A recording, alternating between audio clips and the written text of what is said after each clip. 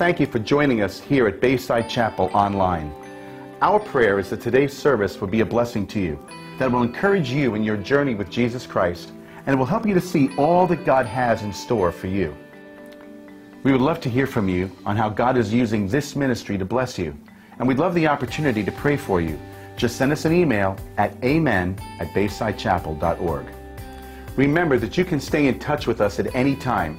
Just visit the App Store and search for our app at Bayside Chapel of NJ. Also, if God is using this ministry to bless you, we'd like to give you the opportunity to partner with us financially. Simply go online to baysidechapel.org or use the Bayside Chapel app and choose whatever option works best for you. Enjoy today's message. All right, so we were all really tired at the 9 a.m. service. So lost an hour of sleep, so I want some excitement and energy just to keep me awake. All right, now don't you just love a really good cop show? I know, not the way you probably thought I'd start a sermon. Don't you like a good crime drama or legal drama? See, from a young age, I've always loved them.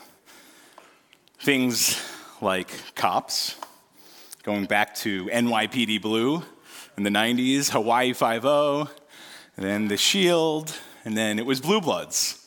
Now, one that I never really watched was one that Laura introduced me to when we were dating, and that was Law and Order.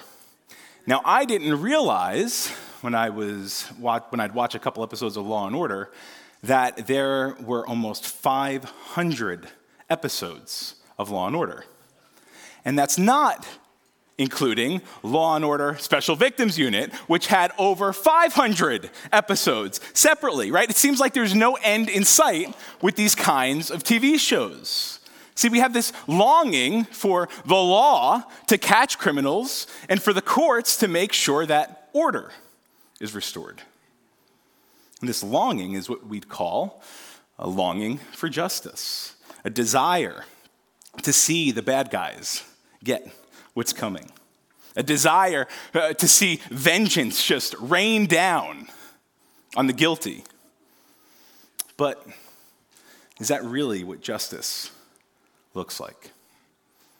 Is this the kind of justice that we see in Scripture when it says that the Lord is a God of justice, when it says that God loves justice or that his ways are justice?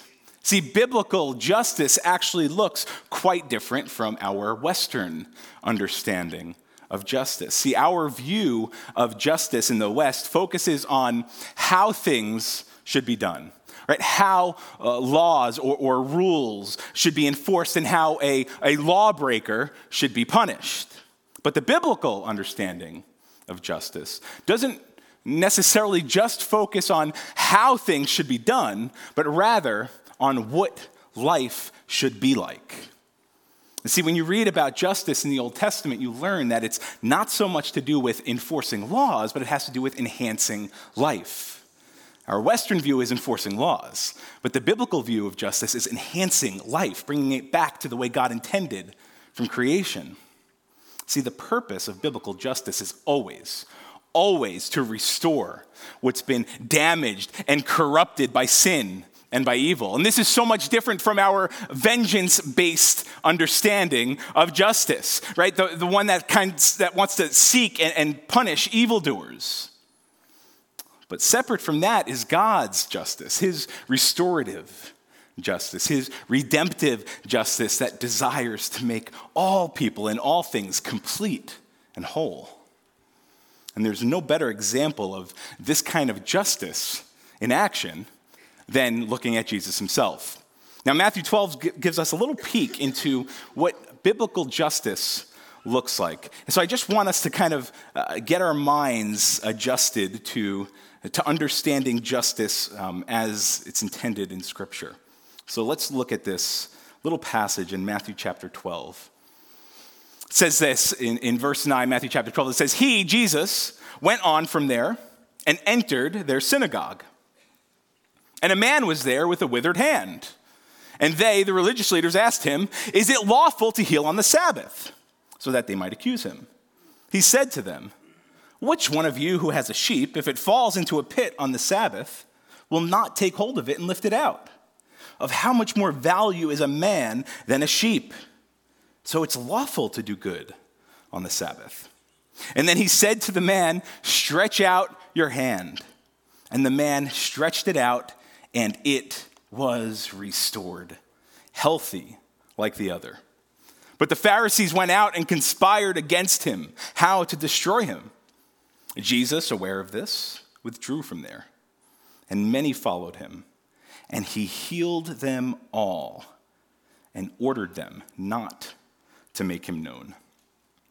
This was to fulfill what was spoken by the prophet Isaiah. So 700 years before Christ, God gave Isaiah and the nation of Israel the promise of a Messiah who'd bring forth God's justice in a way that the world has never seen. And this is what Matthew quotes in verse 18. "Behold, my servant whom I have chosen, my beloved with whom my soul is well pleased. I will put my spirit upon him, and he will proclaim justice to the Gentiles. He will not quarrel or cry aloud, nor will anyone hear his voice in the streets. A bruised reed he will not break, and a smoldering wick he will not quench, until he brings justice to victory. And in his name, the Gentiles will hope." See, do you see what justice looks like then, according to the Bible? See, justice is restoring a man's withered hand. It's making whole that which is broken or damaged. It's healing a person's body, soul, and spirit. It's setting right everything that went wrong. So what we're going to learn today is that only Jesus can make right all we've made wrong. Only Jesus. Only Jesus can right all the wrongs caused by our sin. Only Jesus can undo all the damage caused by our rebellion. Only Jesus can vanquish the evil caused by Satan. Only Jesus can make right all that we've made wrong. Now, the passage we're going to look back on and explore a bit further this morning, we're kind of reverse engineering our way back to Isaiah. Isaiah chapter 42 is the passage that we're looking at, and that's actually the passage that was quoted in Matthew chapter 12. Now, Isaiah 42, verses 1 through 9, is the first of four what are called servant songs in the book of Isaiah. There are these different servant songs in Isaiah, and they're named that because of a particular servant. See, in the Old Testament, God called Israel to be his servant nation, to be a light to the people, to bring his blessing and his goodness to others. And then he also called certain people to be his servant people, like Abraham and Moses. But now in Isaiah 42, Isaiah introduces us to a new individual, a unique person, a special servant, one God affectionately calls my servant. See, 700 years before Jesus stepped into human history, Isaiah foretold of various aspects of this servant's character, of his passion, of his purpose, of his mission. So in the coming weeks, what we're going to do is we're going to explore these different servant songs that we see in Isaiah. And we're going to get to view Easter through the lens of these Old Testament prophecies about Jesus. So today's text is Isaiah chapter 42, verses 1 through 9. And I'm going to read scripture, so I'm going to ask if everybody could stand for the reading of God's word.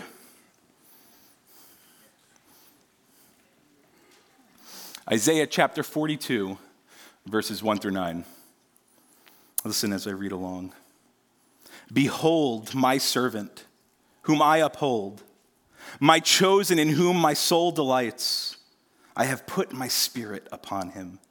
He will bring forth justice to the nations. He will not cry aloud or lift up his voice or make it heard in the street. A bruised reed he will not break, and a faintly burning wick he will not quench. He will faithfully bring forth justice. He will not grow faint or be discouraged till he has established justice in the earth, and the coastlands wait for his law. Thus says God, the Lord, who created the heavens and stretched them out, who spread out the earth and what comes from it, who gives breath to the people on it and spirit to those who walk in it. I am the Lord. I have called you in righteousness. I will take you by the hand and keep you. I will give you as a covenant for the people, a light for the nations, to open the eyes that are blind, to bring out the prisoners from the dungeon, from the prison those who sit in darkness. I am the Lord. That is my name. My glory I give to no other, nor my praise to carved idols. Behold, the former things have come to pass, and new things I now declare. Before they spring forth, I tell you of them. This is God's word. Father, I pray that you would illuminate your scripture for us this morning. Lord, that you would reveal to us exactly what it is you want us to walk away with today, Lord, and that we would leave loving you even more, appreciating you even more for who you are and what you've done. In Jesus' name we pray, amen. You may be seated.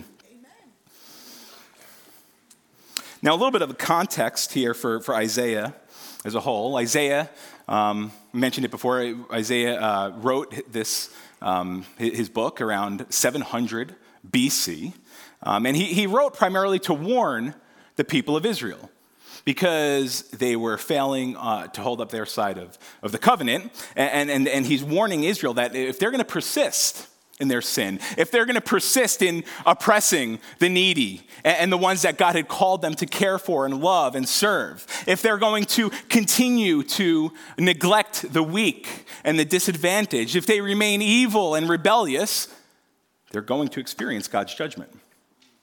See, God called Israel to be a light to the nations. They were supposed to be his set-apart people to represent him to the rest of the world, but they were so caught up in idolatry. They were worshiping fake gods. They were living for themselves. They were living as if they were living completely independently of God, and they were perpetuating all the evils around them. And yet, in spite of all of that, in spite of their failure, God remains true to his promise to bring justice. To bring his justice, his blueprint for humanity from heaven down to earth to right all the wrongs that we've made. He sent his servant, his very own son, to restore our withered hands and our broken hearts. So the first 4 verses of Isaiah chapter 42 show us just how gentle and humble a Savior we really have. And what we learn in the first 4 verses is that Jesus is gentle enough to restore the broken. Jesus is gentle enough to restore the broken. Now, by the time we get to chapter 42 in Isaiah, you have to realize that at this point, the people of Israel are in exile. They're panicking, they're distressed, they're questioning God, they're doubting God, they're wondering why they're not experiencing his faithfulness, his goodness, his justice. And then you get to chapter 41, and then you see God defending his sovereignty to the people of Israel. He's defending his justice, his ways, his character. And God basically tells them, hey, listen, you guys chose idolatry over faithfulness to me, and that led to your exile. So don't forget that I'm the one who creates history. Don't forget that I'm the one who sustains history. Don't forget that I'm the one who carries history out, and I steer it. You don't have any leaders that are wise enough to help you, to look up to. You don't have any godly counselors around you. So chapter 41 then ends on this really dark, bleak, depressing note, right? It seems as though God's people are left to their own hopeless and helpless and powerless devices. So despair is setting in. Depression is at a national high, but then comes the very first verse of chapter 42. Verse 1, behold, my servant whom I uphold, my chosen in whom my soul delights. I have put my spirit upon him. He will bring forth justice to the nations. See, the Israelites have no one who can help them. No one. They didn't do anything to deserve any help whatsoever from God. After all, he's been warning them for hundreds and hundreds of years that the very thing that they're experiencing now was inevitable if they didn't turn from their own rebellion and their own wickedness and their own oppressive ways. But God is faithful. He hasn't left his children. Despite all the appearances, despite what things seemed like, in the midst of these painful circumstances, God has not forgotten his children. He hasn't neglected them.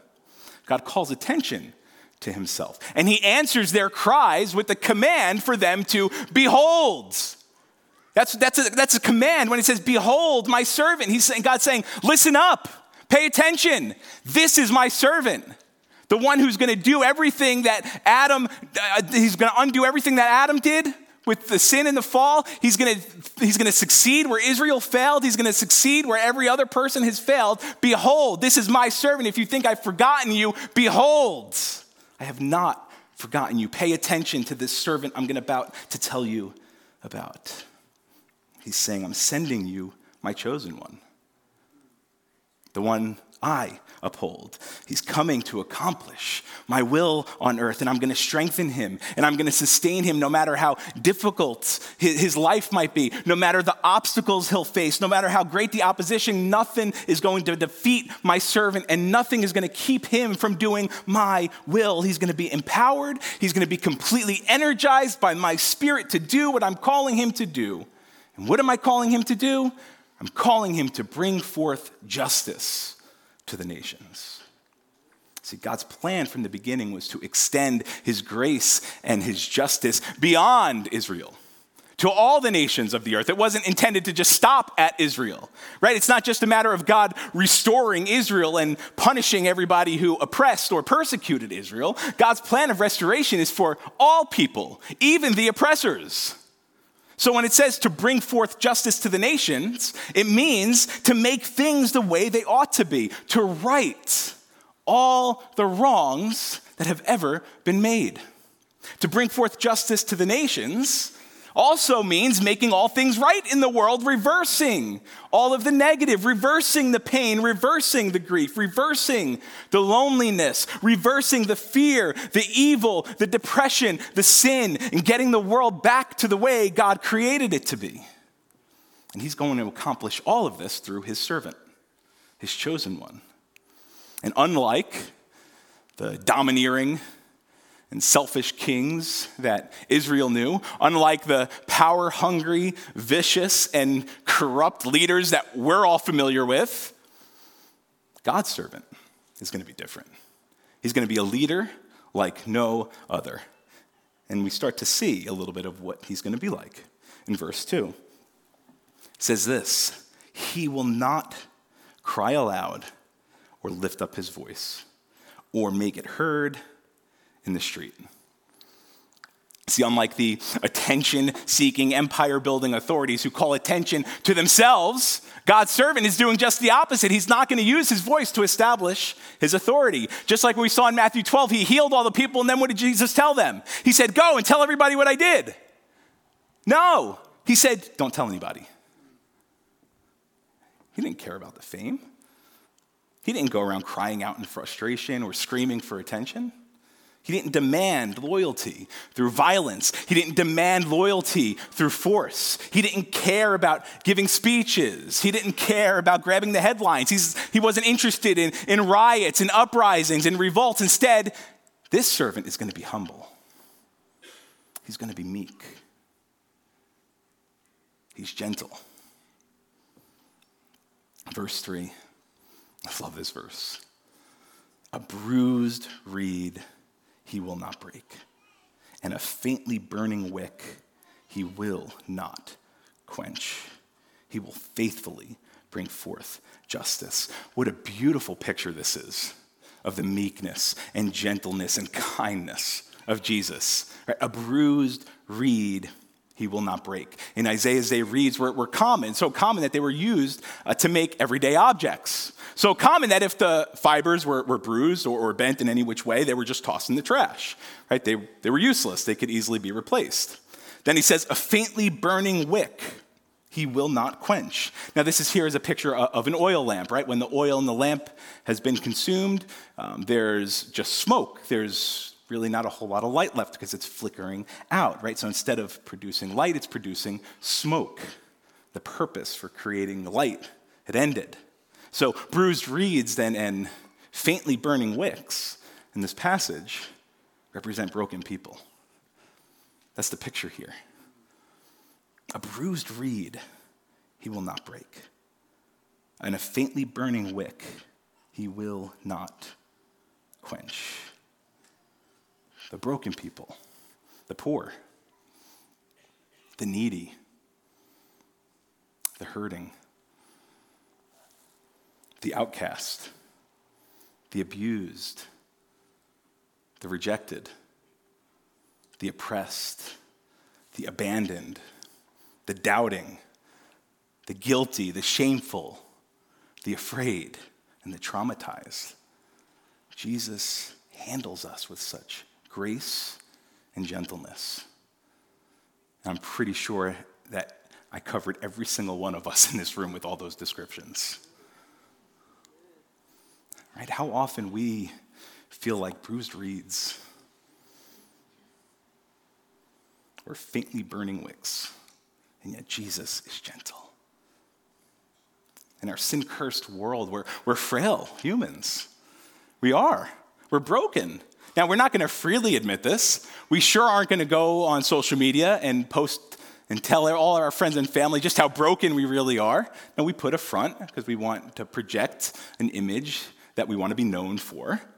And though we've built up walls to keep people out, we've done a really good job at that, whether it's because we've been hurt too many times, whether it's because we've been abused, taken advantage of, or sinned against, whatever we do, Jesus sees past all of that. He sees past those walls. He sees the bruising of our hearts. He sees the flickering of our hope. And he enters into it. And he whispers words of gospel power right into our lives, because that's exactly the kind of thing that Jesus does. That's exactly what he did for others. That's exactly what he promises to do for us. Just look at his ministry. Jesus said to the paralyzed man, "Have courage, son. Your sins are forgiven you." Jesus said to the bleeding woman, "Have courage, daughter, your faith has saved you." Then Jesus said to the grieving widow who buried her son, he said, "Don't weep." And then he proceeds to raise her son from the dead. When Jesus saw the crowds of broken people, he had compassion on them because they were harassed, because they were hopeless, because they were helpless, as if they were like sheep without a shepherd. Jesus is gentle with the weak, the sick, the hungry, the blind, the grieving, and the repentant.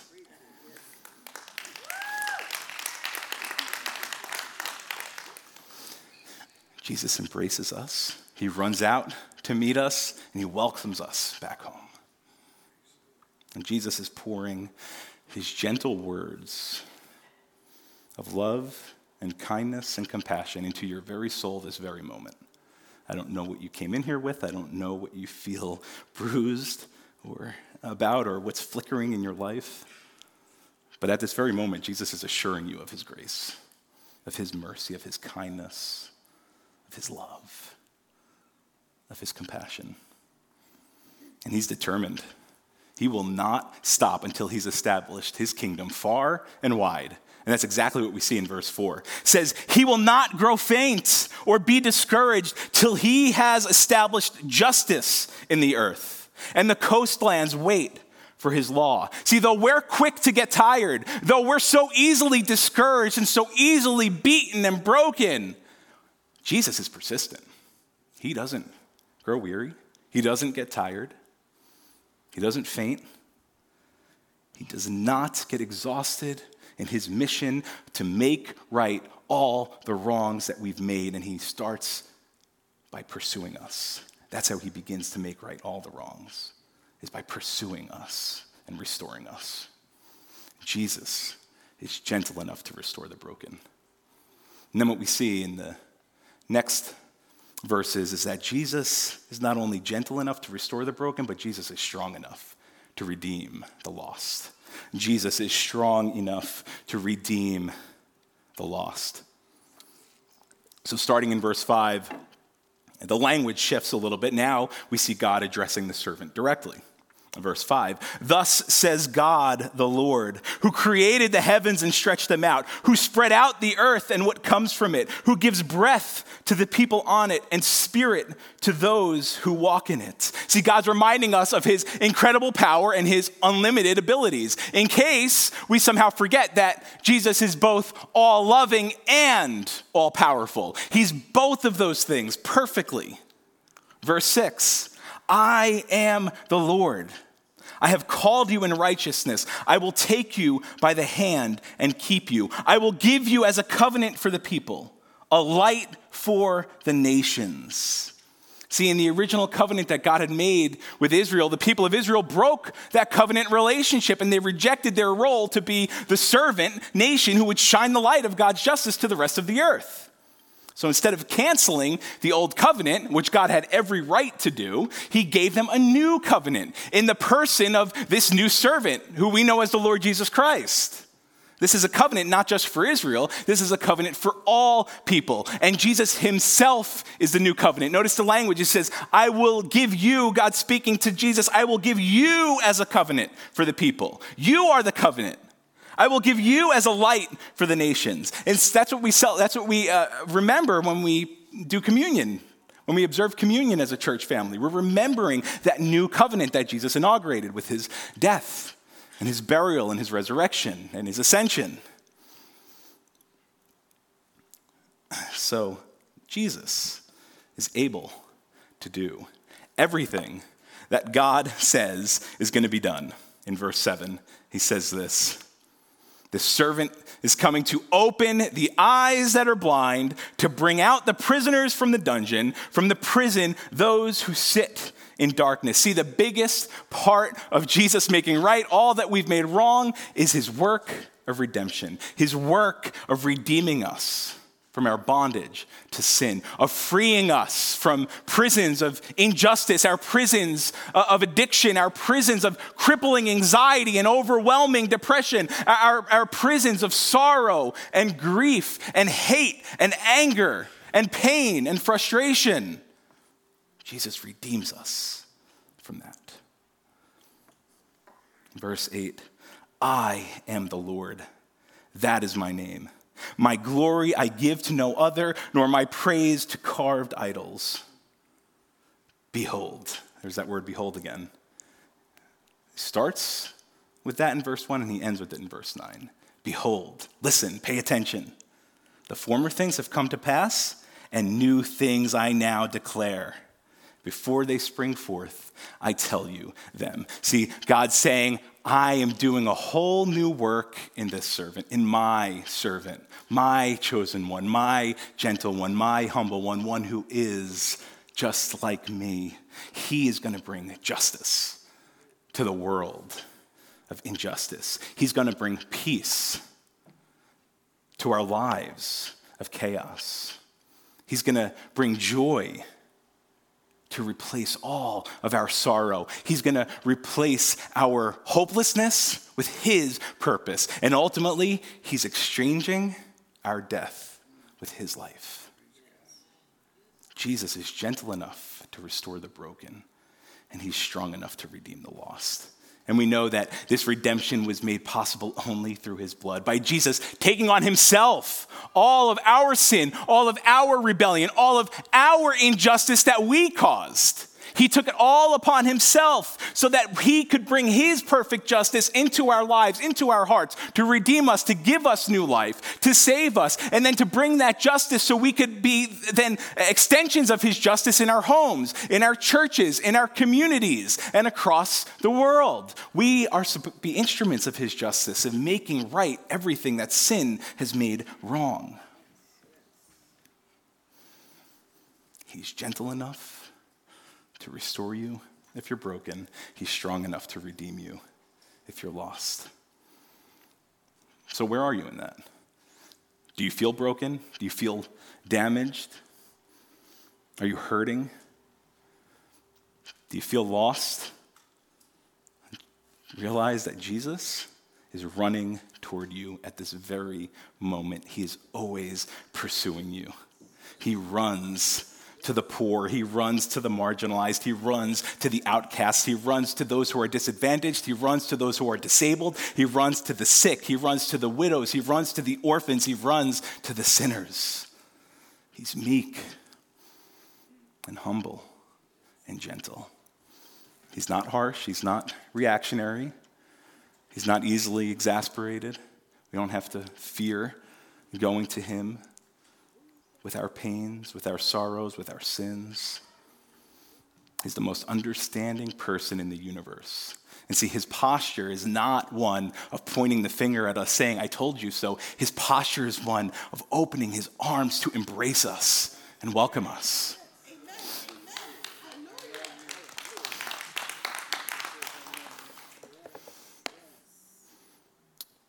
Thank God that Jesus doesn't cringe at our sin, at our messiness, at the chaos of our minds and hearts, right? Because it's that kind of embrace that he loves. A pastor named Dane Ortland wrote a book called Gentle and Lowly, taking that passage in Matthew where Jesus says, I am gentle and lowly. Listen to what Dane Ortland writes. He says this about Jesus. He says, what he is, he does. He cannot act any other way. His life proves his heart. When the leper says, Lord, if you will, you can make me clean, Jesus immediately stretches out his hand and touches him with the words, I will, be clean. The leper was asking about Jesus' deepest desire, and Jesus revealed his deepest desire by healing him.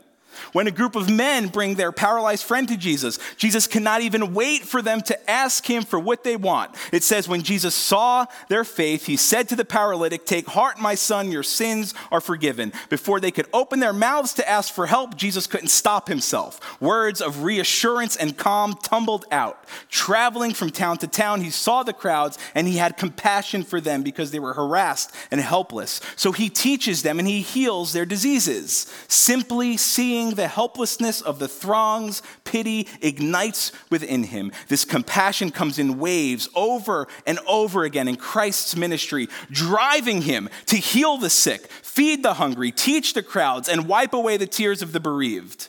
This compassion reflects the deepest heart of Christ. And what is his deepest anguish? The anguish of others. What drew his heart out to the point of tears? The tears of others. Time and again, it's the morally disgusting, the socially reviled, the inexcusable and undeserving who do not simply receive Christ's mercy, but to whom Christ most naturally gravitates. He is, by his own enemies' testimony, the friend of sinners. That's our Jesus. So in a moment, we're going to sing a song of worship, reflecting on this Jesus. And after the song is over, I'm going to pray, and then I'll be up front. Our congregational care chaplain, Jared March, will be up front, and we'll have a couple elders up front. If there's anything you need prayer for after the service, come up here and find one of us. We'd love to pray for you. If you are as you've been here this morning, you're thinking, I'm not sure where I stand with Jesus. I don't know if I actually am saved or born again or any of that. Just come find us. We'd love to talk to you about that. See, I love the very next verse in Isaiah 42, right? What's the response of all of this? Look at the very next verse, verse 10, or listen to it. Sing to the Lord a new song, his praise from the end of the earth. You who go down to the sea and all that fills it, the coastlands and their inhabitants. Let the inhabitants sing for joy. Would you stand up and let us sing for joy to our precious Jesus?